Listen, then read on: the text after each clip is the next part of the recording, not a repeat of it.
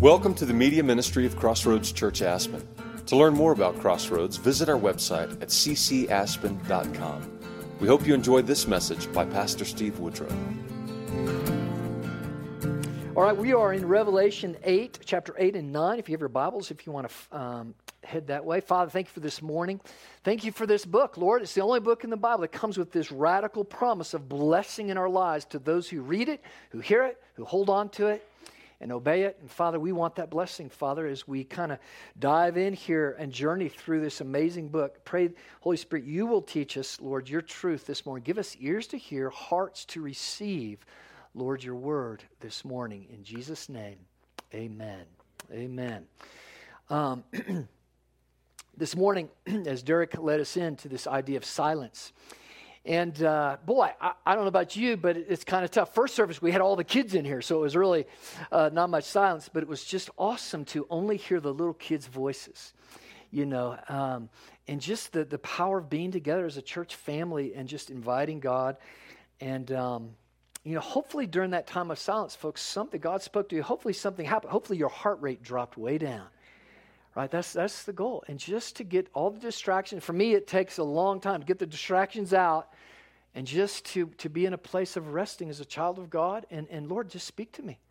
Speak to me. As people come to your mind, if they do in that time, guess what? It's the Holy Spirit saying you need to pray for that person, right? Or do something for that, whatever the God says. Just be a vessel of blessing, right? In that time. God might have something just for you. This is what fellowship of God is all about. But I just ask you, what do you do with the silence in your life? What are you doing with the silence in your life? Or maybe the other question is, do you have any silence in your life? We live in a culture that fills every bit of silence up. And so I just encourage you little things. Don't turn your Bluetooth on. When you get in the car, don't turn the music on. Don't turn the podcast on.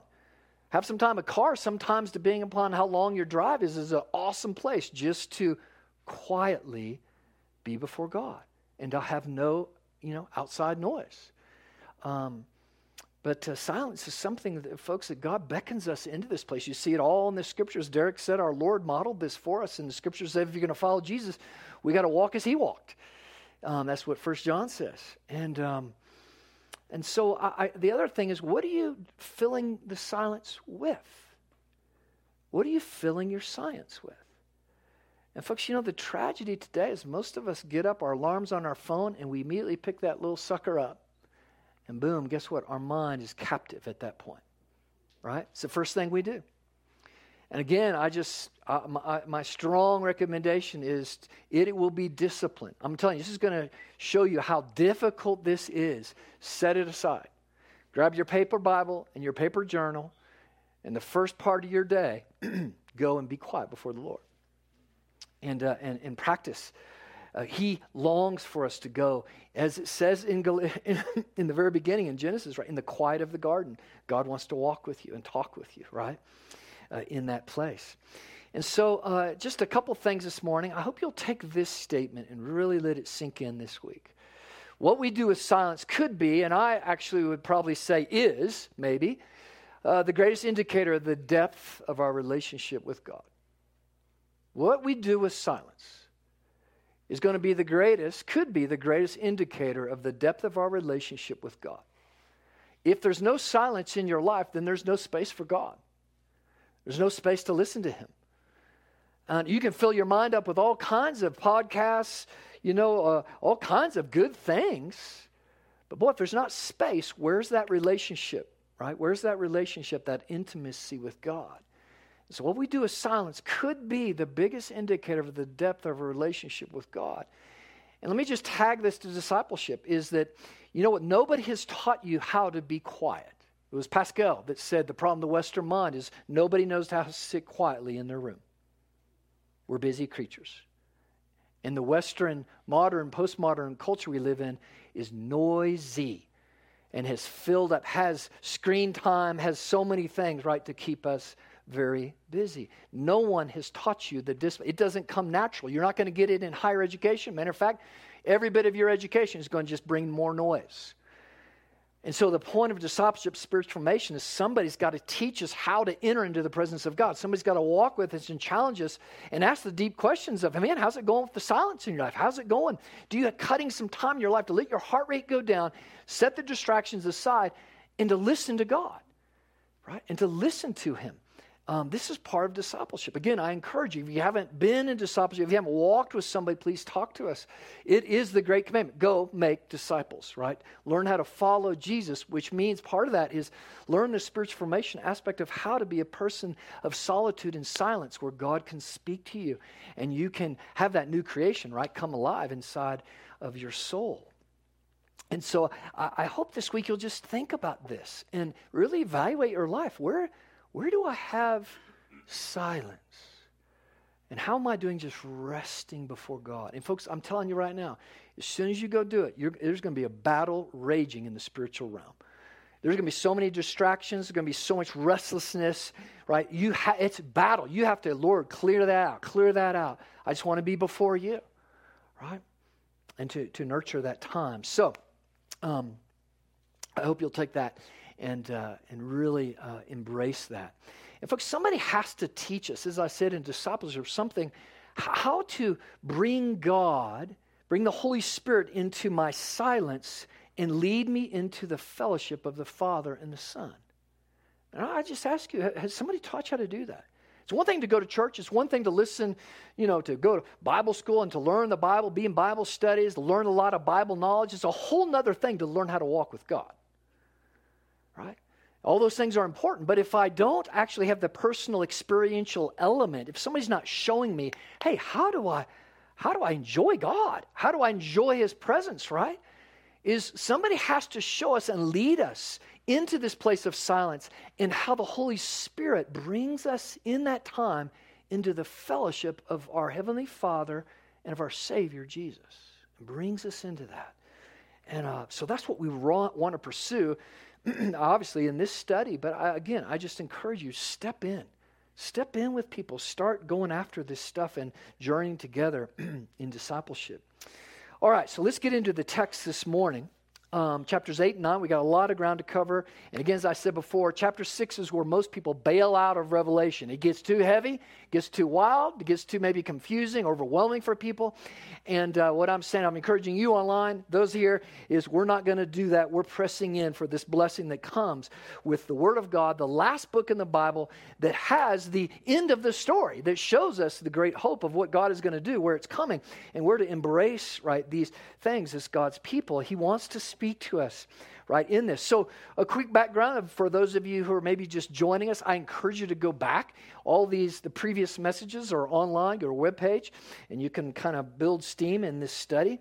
And we start off this Revelation. John's on the island of Patmos. He's the Apostle John. He's older in his years, and he's a prophet too. He's hearing from God. God gives him this revelation of the end. And again, everything in here, folks, is tied back to the Old Testament, other prophecies, other things written about. This is just the fulfillment, bringing it all together as such. Every bit of the Bible, bringing it together. No book like this that fits together prophecies and things, hundreds and even sometimes 1,000 years ahead of time. It all fits together amazing. If you have a question when you're reading the New Testament, the answer is in the Old. It all, right, comes together. And so the first chapter is John had this incredible vision of Jesus in his resurrected body in heaven. And he's overwhelmed. This book brings about the fulfillment of God's grand purpose, which is, we see in Ephesians 1, and the reason the Father sent the Son was to bring all things in heaven and on earth together. It's to bring all this together. That's the purpose of Christ. Ultimately, God wants to dwell with us. This separation of heaven from earth that we see that happened in the Garden of Eden is that God's been working His process of salvation through all history to bring it all back together again. And we see the fulfillment of this in the book of Revelation itself. So we go from chapter 1 into chapter 2 and 3, and Jesus gives a message to 7 churches, representing the complete message to the church right throughout history, that all believers are to heed, and each church is to wrestle with and to be obedient, right, to those strong words that we covered in chapter 2 and 3. Each one of them ends, he who has ears to hear, let him hear what the Spirit says to the church.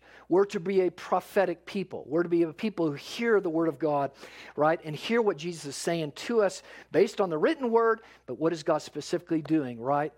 In our life, in our city, in our church, in our lives. And that's one of the huge blessings that come with the book of Revelation. It spurs on our identity and blessing of being a prophetic people to hear God speak and to give that out as a blessing. It's priestly work, right? Meaning we serve God, minister to Him, and we minister to others. We'll get more into that as we get into the book here. From those chapters, the letter to the church, we move into chapters 4 and 5 in Revelation. And in 4 and 5, we're taken into the throne room. We're taken into heaven itself and given, John's seen this vision of the throne room of God and all the angels and this incredible worship that is going around the glory of God. And the Father's on the throne. He has the scroll of the ultimate purposes of how the end is going to come, how heaven and earth are going to be united back together again. And he's saying, who's worthy to open this? Who's worthy to bring heaven and earth together? And there's only one. It's Jesus who's come. He's the only one who's worthy, right, to open the scroll, to complete the work. And obviously that work he did at the cross, his death and his burial, his resurrection from the grave. He defeated the power of sin and the power of death so that heaven and earth can come back together again. And then that leads us into chapter 6. We saw the first initial judgments as such, in which were the seals. You see, popping the seals off. We come chapter 8 this morning to the last seal that's open, and it rolls us into now 7 trumpet judgments. And here's the important thing. The 7 seals, the first set, right, are all these birth pains. We've looked at them. It's all the things that have happened throughout time, right? Earthquakes and different rumblings in the earth and everything. These should all be their birth pains. They should be indicators to all people around the world. There's something not right with our planet. And it's not just carbon monoxide. It's not just, right, climate change. There's something deeper going on here. And it should wake us up, right? All those things should be indicators like, man, you know what? We need to look to God. They all are birth pains that should awaken people's hearts to be hungry for God, to realize that man can't solve our problems. And no man can bring heaven and earth together, right? No man can solve the ultimate questions of our heart that we have for the future. And built inside you, Ecclesiastes says, as eternity is set in everybody's heart. Inside your heart are naturally the big questions of future, eternity, right? Is there going to be a good ending to this story? What are we going to do with evil in the world? What do we do with justice in the world? And ultimately, what is love? How does all that blend together, folks? The cross is where the love of God and the justice, it comes. God has answered these questions, every single one of them, right, for bringing the ultimate end back together.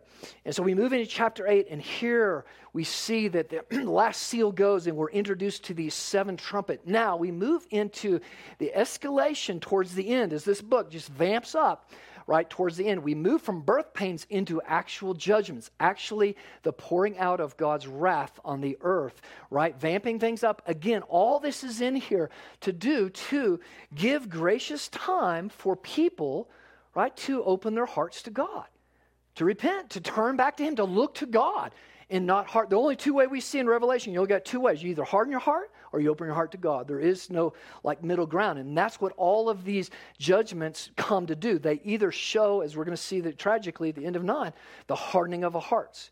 Even in the midst of radical calamity, people reject God and would rather just hold on to their own will and life rather than bow to God and seek Him in His salvation.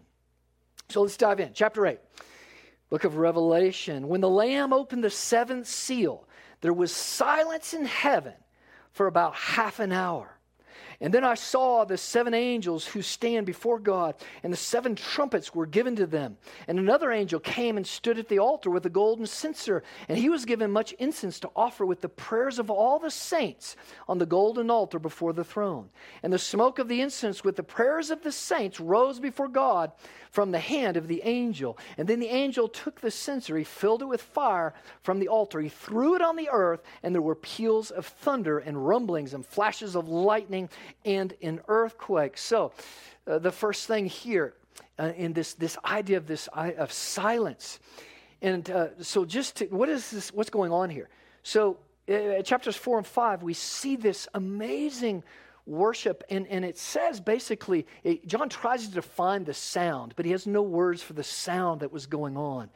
And if you've ever been in a large corporate worship where people are crying out to God in worship in their vernacular, in their tongue, in their all these other things, it is a taste of heaven. It's a sound I can't describe. It's glorious, right? It's the worship of the angels, right, along with the church, which we see here in the prayers of God's people. And that's, by the way, what we're called into when we gather as a church, to worship and minister, right, to God. That's why one of the main reasons we it's so important to gather right together.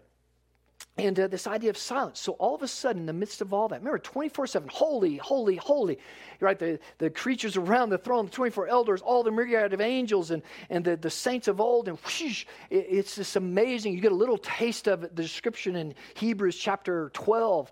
All of a sudden, whoosh, silence. Just silence. And again, this should be an indicator for us that a spiritual principle, after silence, something big happens. After silence, something big is coming. And folks, that's a spiritual principle for your life. God's real clear. You draw near, God says, you draw near to me, I'll draw near to you. If you take the discipline of silence to go after God, to be in His presence, He will come to you. And after a period of silence, of honoring Him, of enjoying Him, desiring to enjoy Him, something big will happen in your life. It's a promise for those who are hungry, for those who are thirsty, for those who want God, for those who want His presence, for those who want to step out of the noise and the busyness and come and just rejoice in the presence of God. He will meet you. Something big will happen in your life. And here, what we see is something really big. This is a huge transition into the trumpet judgments. Now into actually God bringing His judgment, His wrath upon the earth. And so it defines the prayers of the people. And folks, this is, remember, you cannot understand Revelation. It's not chronological. Everything in our Western mind wants to put the puzzle together. And like, we begin here, we end here. That is not how apocalyptic language is done. You have to step into these different visions that John have and piece them together. And this is how the Spirit leads us. Sometimes he gives this broad view of all of history. Sometimes he narrows it in, right, to what is happening in the end. And he's moving in the book of Revelation to the ultimate end. But to get there, he sometimes gives these broad pictures. Even here, he talked about all the prayers of the saints before God. So he's talking about all the prayers of the saints, and the prayer he's specifically talking about that goes up with the incense before God, and then the incense is thrown down, so there's a transition. God hears the prayers of His people, and now and it says He threw it upon the earth. In other words, God's initiating. And anytime you hear rumbles, earthquakes, flashes of lightning, this is the beginning of judgment. Something's getting ready to be judged right on earth. And what are the prayers of the saints? Well, is what specifically what prayer is it talking about? Well, what is Jesus, how did He teach us how to pray? And anybody who's faithfully prayed the Lord's Prayer is, you got people in church who've prayed the Lord's Prayer as a routine prayer for their entire life, and they never lay hold of the idea when in the Lord's Prayer you say, Thy kingdom come, Thy will be done on earth as it is in heaven. Do you realize you're joining in? That prayer is something massive. The reason Jesus says you need to pray this. What He's saying, you need to wake up, get your will aligned with God's will. In other words, again, so that all of heaven and earth can be together. So God, again, can restore Eden, His presence among us. Right? A new creation, right? God reigning and ruling, right, over all the nations of the earth. This is the prayer. This is the ultimate prayer. And you go a little further in, or earlier, I should say, in Matthew 6, and we're seek first the kingdom of God. Jesus said that. What's the top priority in your prayers, my prayers? Seek first the kingdom of God. What's the priority of the church? Seek first the kingdom of God and His righteousness. All these other things that we get worried about, hey, I'll take care of those. Seek first His kingdom. So that's where our prayer, right, should move us. And so here is kind of this principle of silence. It is in silence that we learn to seek and surrender to the Lord's will. It's in silence that we move and we're able to get to this place where I have all my prayer requests and my issues that I'm worried about before God, and I get to a place where, Lord, your will be done. Lord, your kingdom come. Come, Lord Jesus. Lord, align my heart and my desires with your will. Align me with what you're doing. And this is when it gets excited. This is when God starts really speaking. He wants his children to desire to surrender to him, right? What they desire ultimately, so that we're in a place to be vessels to hear from him, right, of ultimately what he wants to do. This is the kind of prayer this is describing right here. And it only flows out of people learning to be quiet before God, shed the noise, shed the worries, shed my concerns, and come to God, right, and be consumed, captivated by the presence of God and God's will, right, for all creation. And so we move on here into this next section. And I'm going to read a larger section here. This is when here are the trumpets. Here the judgment comes. And I don't have time to get into huge detail here, but let me just give you a little insight on these as I walk through them. I'll just stop and kind of show you what's going on here, where it's from in the Old Testament. Again, any of you who've read books and they've, that's like a helicopter in the future. That's like an atomic bomb or something. Chuck all that in the garbage, okay? Because this is specifically talking about things that have already, we got a little taste in the Old Testament, especially at the Exodus when God poured out the 10 plagues upon the Egyptians. This is the same other thing, but at a much bigger level, okay? So here we go, verse 6.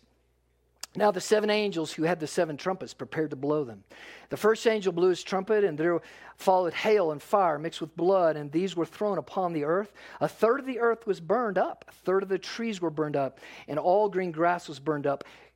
It's not all burned up because God still is saving a remnant of people who are hungry. Always saving a remnant of who's hungry.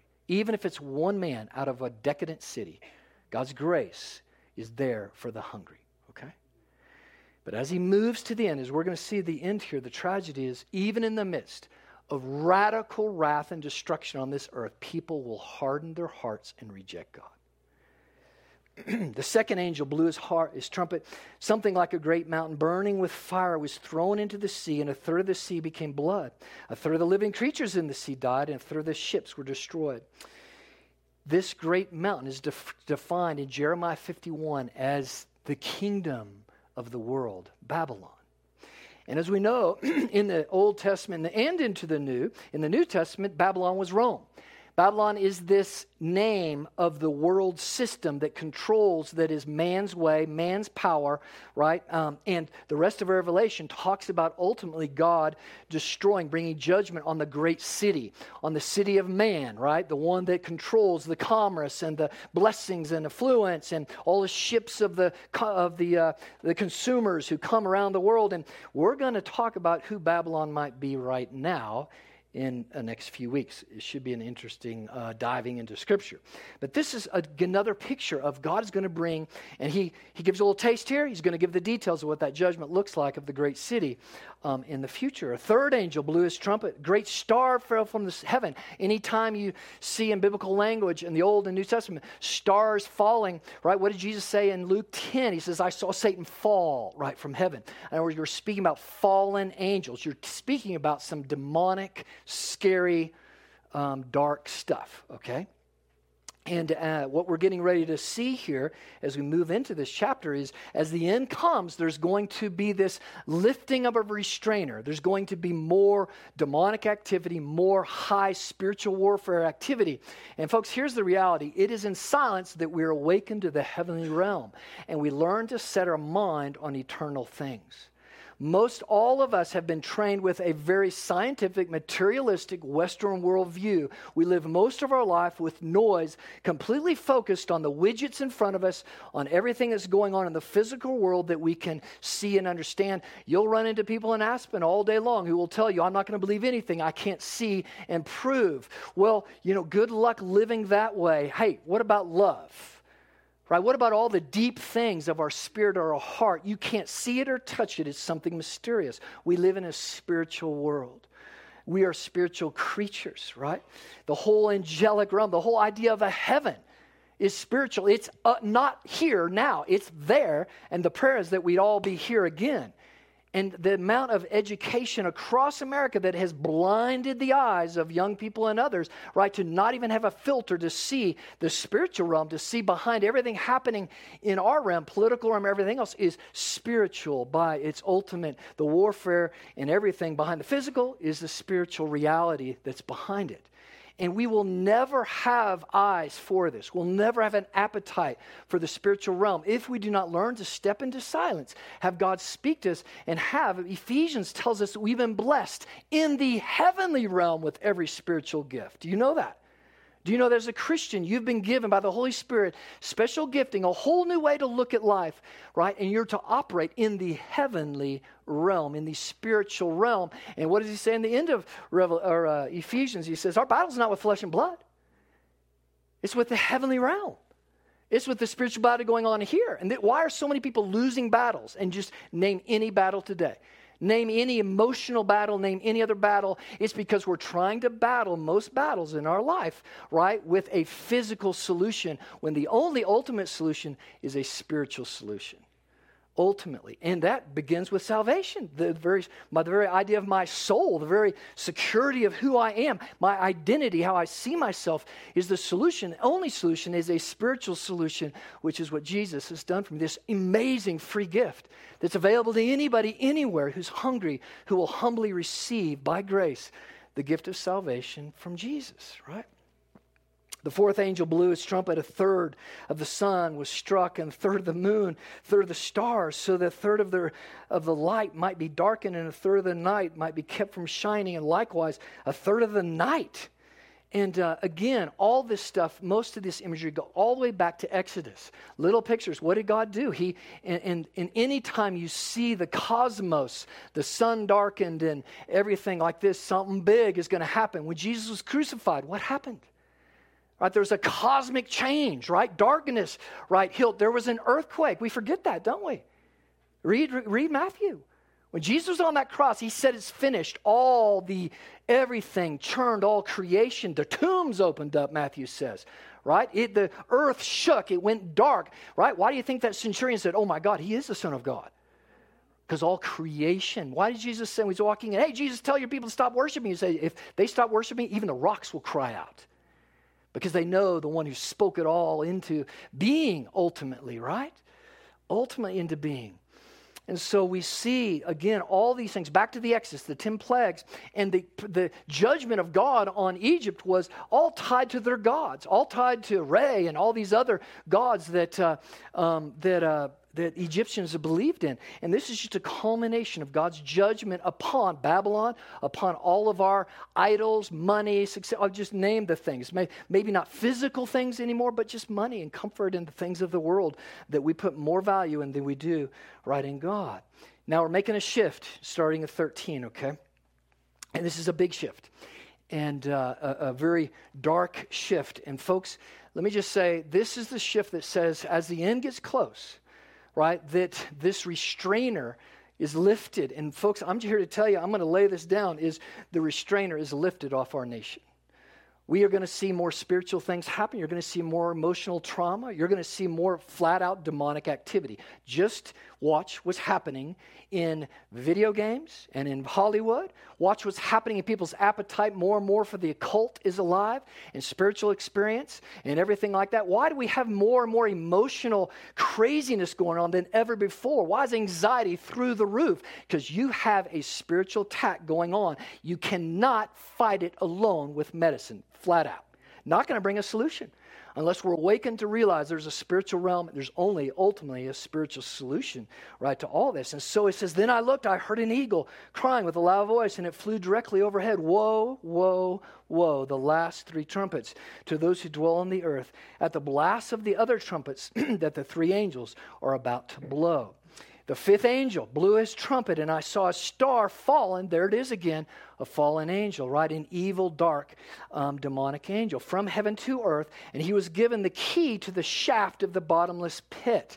Bottomless pit in the Greek is abyss. And you've heard that terminology if you've read the New Testament.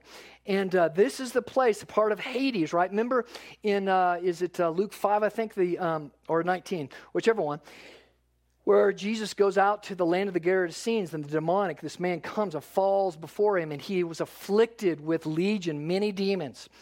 And the demons pleaded to not be thrown into the abyss.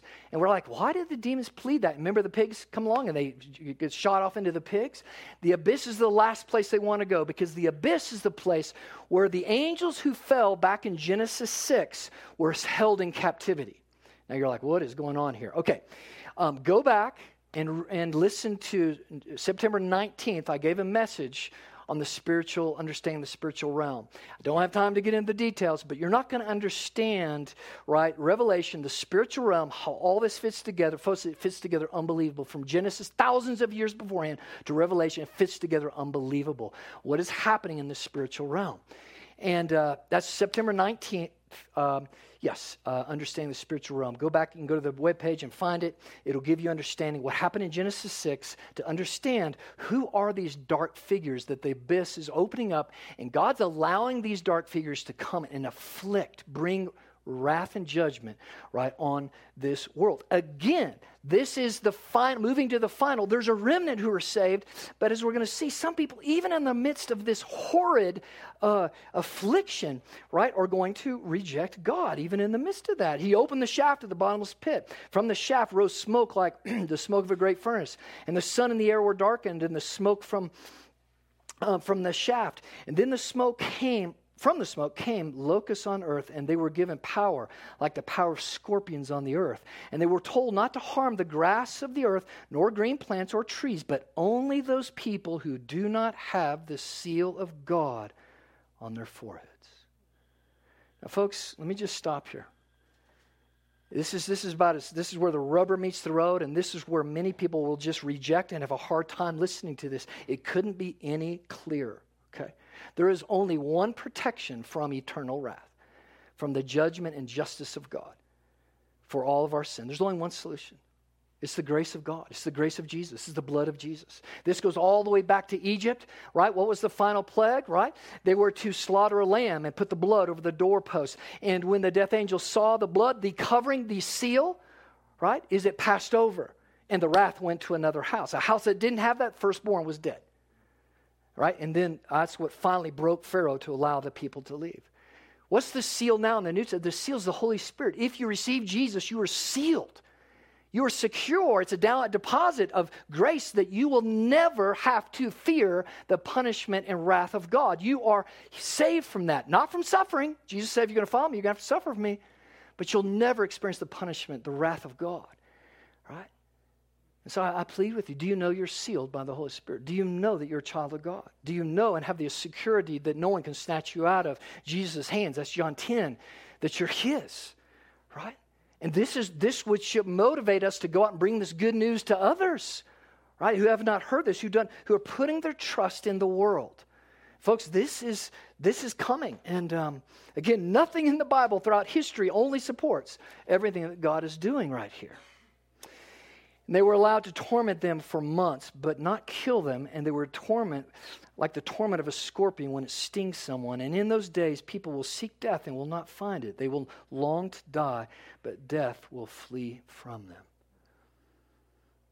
It's tough stuff.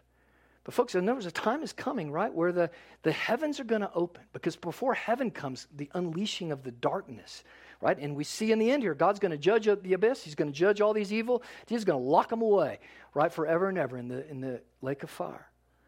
But there's a time to unleash. There's a time to come and to bring this judgment upon the earth of those who reject God.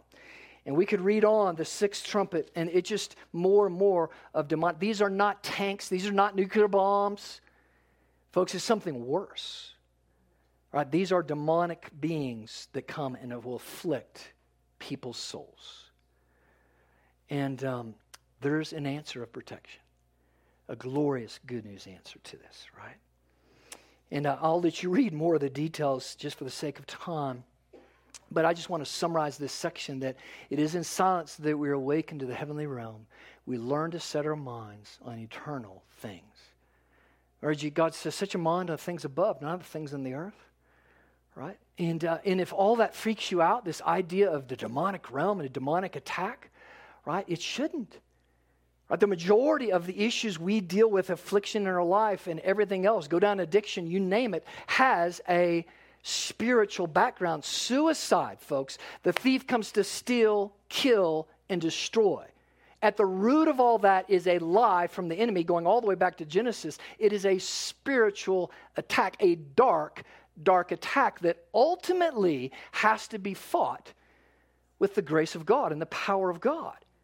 Right? And just throw everything else out there into this. And these things are just going to magnify, right, as the time gets close. And so God's people should be fortified, right, to step into this world, to step into these issues with the grace of God and the good news of God, the hope that God has, right, for this protection. Just receive it. Receive the gift of grace. Receive what God wants for you through his sending his son, right, to pave a way. The last thing, I just want to jump ahead to verse 20. And folks, this should shock us. It should shock us into prayer. It should shock us into reaching out to our neighbor and to share the good news. But verse 20 says this, in light of all this that we just read, these trumpets, right? In light of all that, verse 20 says, the rest of mankind who were not killed by these plagues did not repent of the works of their hands, nor give up worshiping demons and idols of gold, silver, bronze, stone, wood, which cannot see or hear or walk, nor did they repent of their murders or their sorceries that were as pharmakeia, there were drugs and cultic and everything else, or their sexual immorality, that's anything outside of God's created design, or their thefts, their greed, and their hunger for the things of the world. Folks, that should be shocking to us. In light of all the birth pains going on and the trouble in the world and just doing world history, seeing what's happened in world history, to not see that we are helpless unless we humbly seek God. To think that we can hunker down and somehow we're going to all move to Mars or something. That's the solution, right? Is the hardness of man's, and then even here, when things get really bad, I'm talking, beyond what we've seen or imagined, people are still going to harden their heart and reject God. That should rock us, folks. It should rock us to action, loving action, right, to come alongside, right, other people. Now, just in closing, two things. I just give you Psalm 46, folks. And I want to show you how the Bible fits together. Just in your Bible, in chapters 8 and 9 of Revelation, just write Psalm 46. And listen to this psalm. And this is, again, hundreds of years before. This is the psalmist that did not have the revelation yet. But this is how God prophetically encourages and speaks to his people. And this is a psalm, folks, for us today like never before. And hopefully this psalm is going to come alive to you a little bit in light of what we just read in Revelation. Listen to this. Psalm 46. God is our refuge and our strength, a very present help in trouble. Therefore, we will not fear though the earth gives way. Right? When the birth pains and when this earth and the things happen, and folks, I'm just going to be bold as I can. I know this might just hack some people off, but we will not save this earth. No matter what cause, no matter what you do, no matter how hard you work, you will not save this world. Matter of fact, you were never called to save the world. You were called to save and love people because this world is coming to an end. Now, does that mean that I'm not to be a part of being a good steward of the environment? No. We're to be good stewards. Do what we can to be good stewards of the earth, but you will not save this world. But the message today shows the hardening of the heart. Somehow, rally the cause. We got to save the climate. Good luck with that. That just reveals a arrogance, folks, that is beyond imagine. To think that you can actually save the creation. You can actually change the course of history, where it's going on with this world. Never's going to happen. It's coming to an end. It's coming to an end. There is no question about it. It's moving. The forces are moving that way. Whether it's another 1,000 years, whether it's tomorrow, we don't know. All right? God's word says, for the Lord, one day is as 1,000 years. We trust him in his timing. But I do not get arrogant to think that my cause and effort is going to bring this about. Right? What does the psalmist say? Man, look, he is an ever-present help in time of need. Even though the earth falls away, we will not fear. We got this in his hands. Though the mountains be moved into the heart of the sea, that's happening now. And people say, well, that's climate change. Sure, it's climate change. right? The mountains are falling. The icebergs are caving, and just go down the list of things. It's not only because of carbon monoxide or whatever. There is a birth pain. There is something bigger, more spiritual going on, right, than just climate change. And we got to have spiritual eyes to see it, right, and pray into it. And yes, be great environmentalists, obviously. Look at the psalmist. He goes into this section. There is a river. Yep, there's a river. Now he goes to heaven. So he's reflecting. God's giving him prophetic idea of what's happening on the earth, but now he goes to heaven. Yes, there's a river whose streams make glad the city of God, the holy habitation of the Most High. God is in her midst. She shall not be moved, and God will help her when the morning dawns. Though the nations rage and the kingdoms totter, he utters his voice and the earth melts. The Lord of hosts is with us. He's with us. Jump down to verse 10. Be still. Know that I'm God. Now, most of us, we stop there. Most of us have heard that verse. That's where we stop. But let's read on. Be still and know that I'm God. I, God says, will be exalted among the nations. I'll be exalted among. This is the role of the church. To reach every tongue, tribe, and nation, the gospel, the good news. And every nation of the world is under man's control and is doing its best to fight against the things of God. And look at our nation. We have turned our back on God at every turn. Do you think what do you think is going to happen? What do people think is going to happen? When we reject God's design over and over and over again, we're doing what every nation in all of history has done, is turn our back on the Creator. Think we can handle, we can fix our issues, right? And not going to happen. The nations rage. And we're going to talk more about America's role here as we get into Revelation. It'll be exciting. And God says, I'll be exalted in the earth. This is back to God's original intent. He's to bring heaven and earth together. God will be glorified. Every knee will bow. Every tongue will confess who he is. This is where it's going. And so, y'all come on up. I just have one thing I want to end with here on this is, okay, well, it's like, okay, now what do I do with all this? This is overwhelming stuff. But what do I do? What's my response to this, right? And I just want to give one response that we all should have, okay? Especially as we see more and more of this happening, as we know what is coming at some point, right?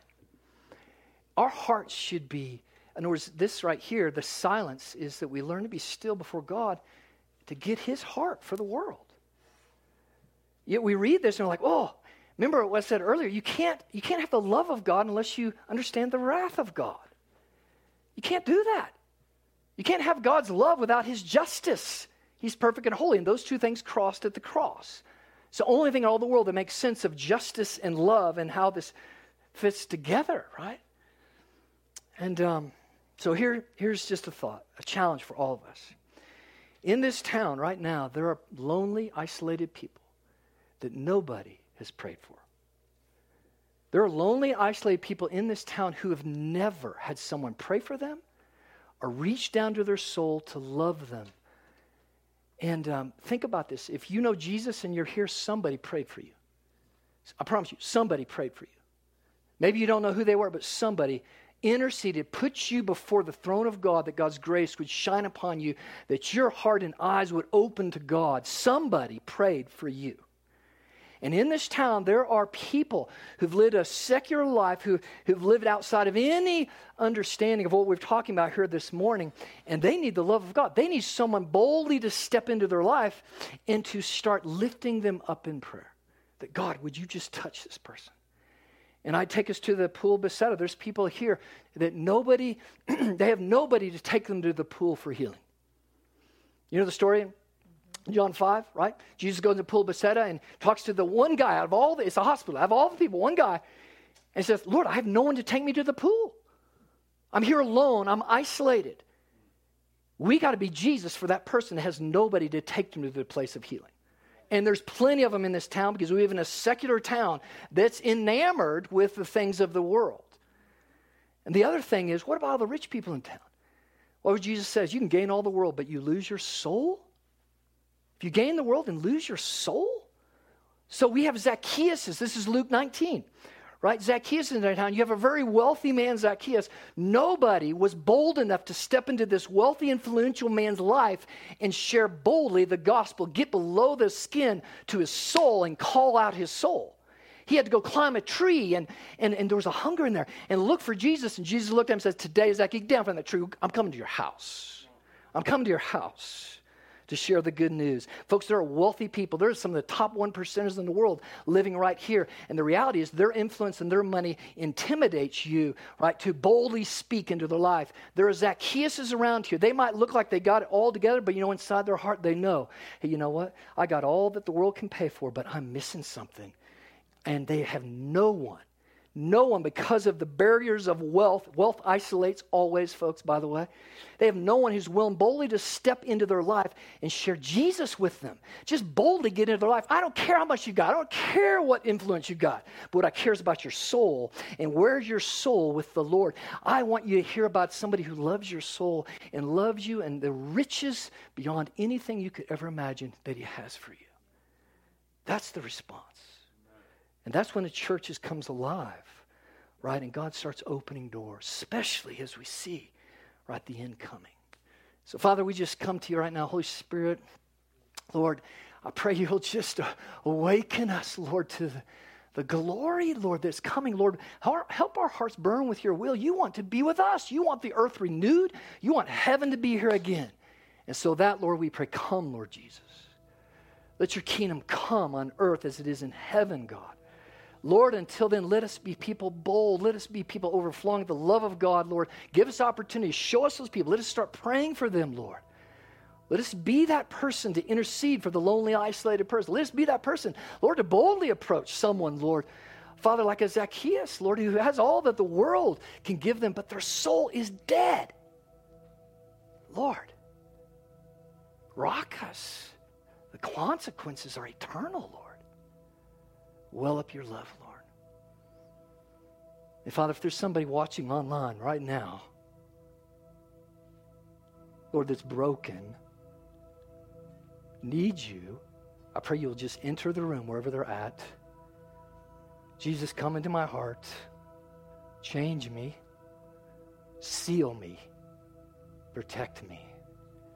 I want to be your child. Save him now, Lord. In Jesus' name, Lord. Amen.